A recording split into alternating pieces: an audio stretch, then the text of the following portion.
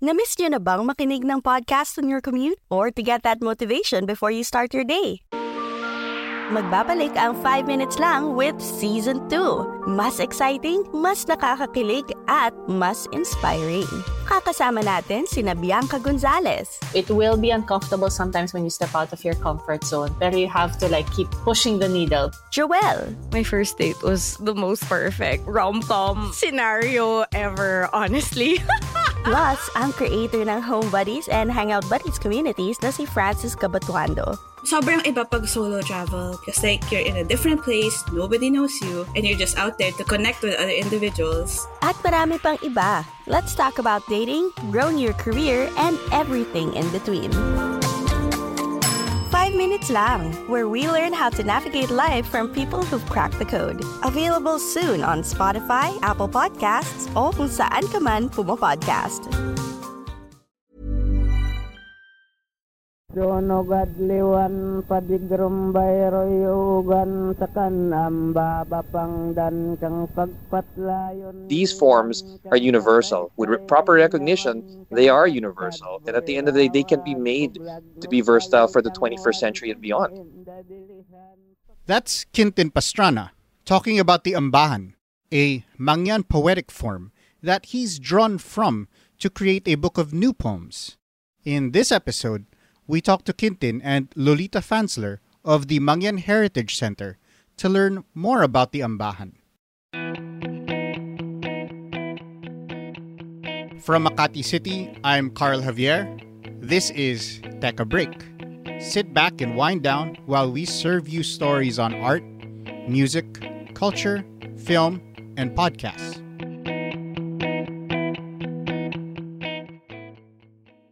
When you think of poetry, what comes to mind? Is it spoken word, the classics you were required to read in school? Free verse, or nothing at all really because you don't read much poetry? For me, I flash back to literature class. Epics and legends, sonnets and villanelles, sestinas and haikus, rhyming couplets and blank verse. At the same time, I have this huge blind spot in Filipino literary forms. Well, Quintin Pastrana, host of the podcast Life Sentences, is launching a new book that's trying to highlight a poetic form from the Mangyan tradition. Hi, my name is Quintin Pastrana. I'm an energy executive, founder of an NGO that builds libraries, and now, thanks to FAU, an author. The latest book is Ambahan, a Love Story, which is a book of 50 poems, or in Ambahan form, of the Hanunua Mangyan, adapted for the 21st century. Pero, teka, ano ba ang ambahan? The form has been used by the Mangyan for centuries. It was first studied by Dr. and Father Anton Posma, who lived with the tribe and transcribed this as well as other cultural practices. The ambahan is really the Filipinos' contribution to the world, or the Mangyans, if you want to be specific about it. And not only just the Mangyan, one sub-tribe out of the 8, the Hanunua Mangyan, are responsible for this gift for global literature. It's a heptasyllabic poetry, which is basically 7 syllables per line. Obviously, people can adopt that as I have, but effectively that's the primary way the Hanunua Mangyan have expressed themselves, either to each other, to the world, to themselves, by inscribing in their Mangyan Surat, which is very Austronesian, to express their feelings, their hopes, their emotions, their fears on bamboo slats. We asked Lolita Fansler, director of the Mangyan Heritage Center, to tell us about the ambahan. Anton Posma was the one who collected the ambahan. He collected them, what he saw on trees, on bamboo plants growing in the woods. They never signed their poetry because for them it belonged to whoever passed by. In Mindoro, it's a microcosm of Mindoro. They have 8 Mangyan groups, and they don't call themselves Mangyan. They look at themselves not as Mangyan, but as Hanunuo, Buhid, Bangon, Alangan, Hiraya, Tadyawan. There are 8 of them, and they all speak a different language. Of the 8, only 2 have retained their script. 7-syllable lines, close to a natural breath. And we even asked her to read examples of her favorites. I'll give you an example of an ambahan that was found on a bamboo plant in the forest. We imagine that there's this young mangyan who likes a girl. You once were passing this way. It's not long since you've been here. Your footprints are still around. And as Quintin explains, the form lends itself to use, adaptation, even creative innovation. With healthy, appropriate recognition and consultation as needed, that's certainly the first step. But the next step is to bring it to the world, which is actually what the Mangyan themselves have wanted based on our interviews with them when we published their first book.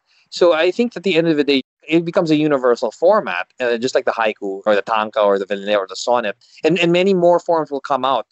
These forms are universal. With proper recognition, they are universal. And at the end of the day, they can be made to be versatile for the 21st century and beyond. And Quintin hopes that his book is one of those first steps in making the ambahan universal. These are 50 poems, and the way I've structured the book is that I've unshackled basically the narrative arc. It becomes like a detective story. What is going on with this protagonist in this love story, which is told through ambahan. So the 50 poems are arranged alphabetically, and you basically will be able to create your own interpretation of a love story depending on the topic or depending on how you connect these poems together. One of the notable things about Quintin's book is that it also features his poems in translation.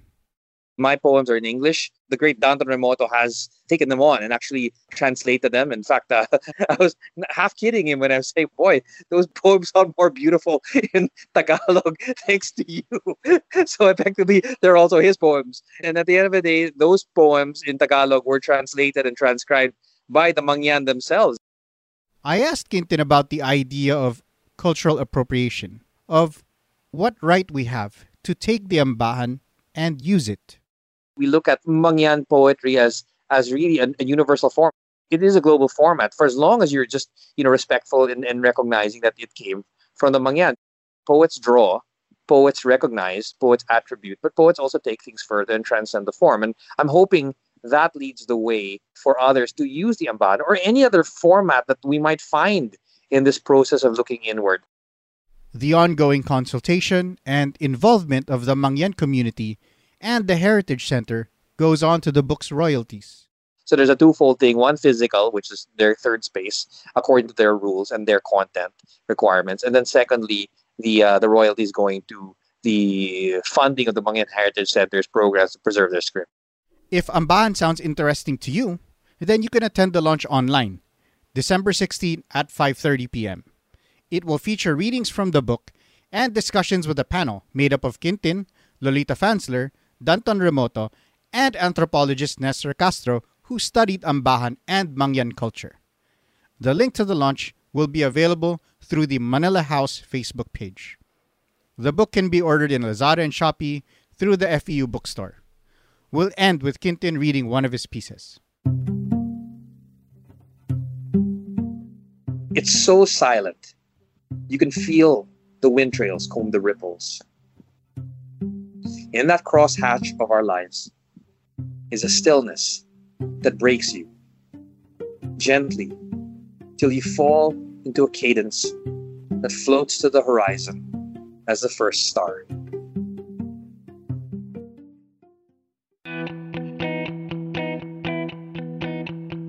Thank you for joining us for this session of Teka Break, leaving you with an unsolicited reminder to take it easy muna.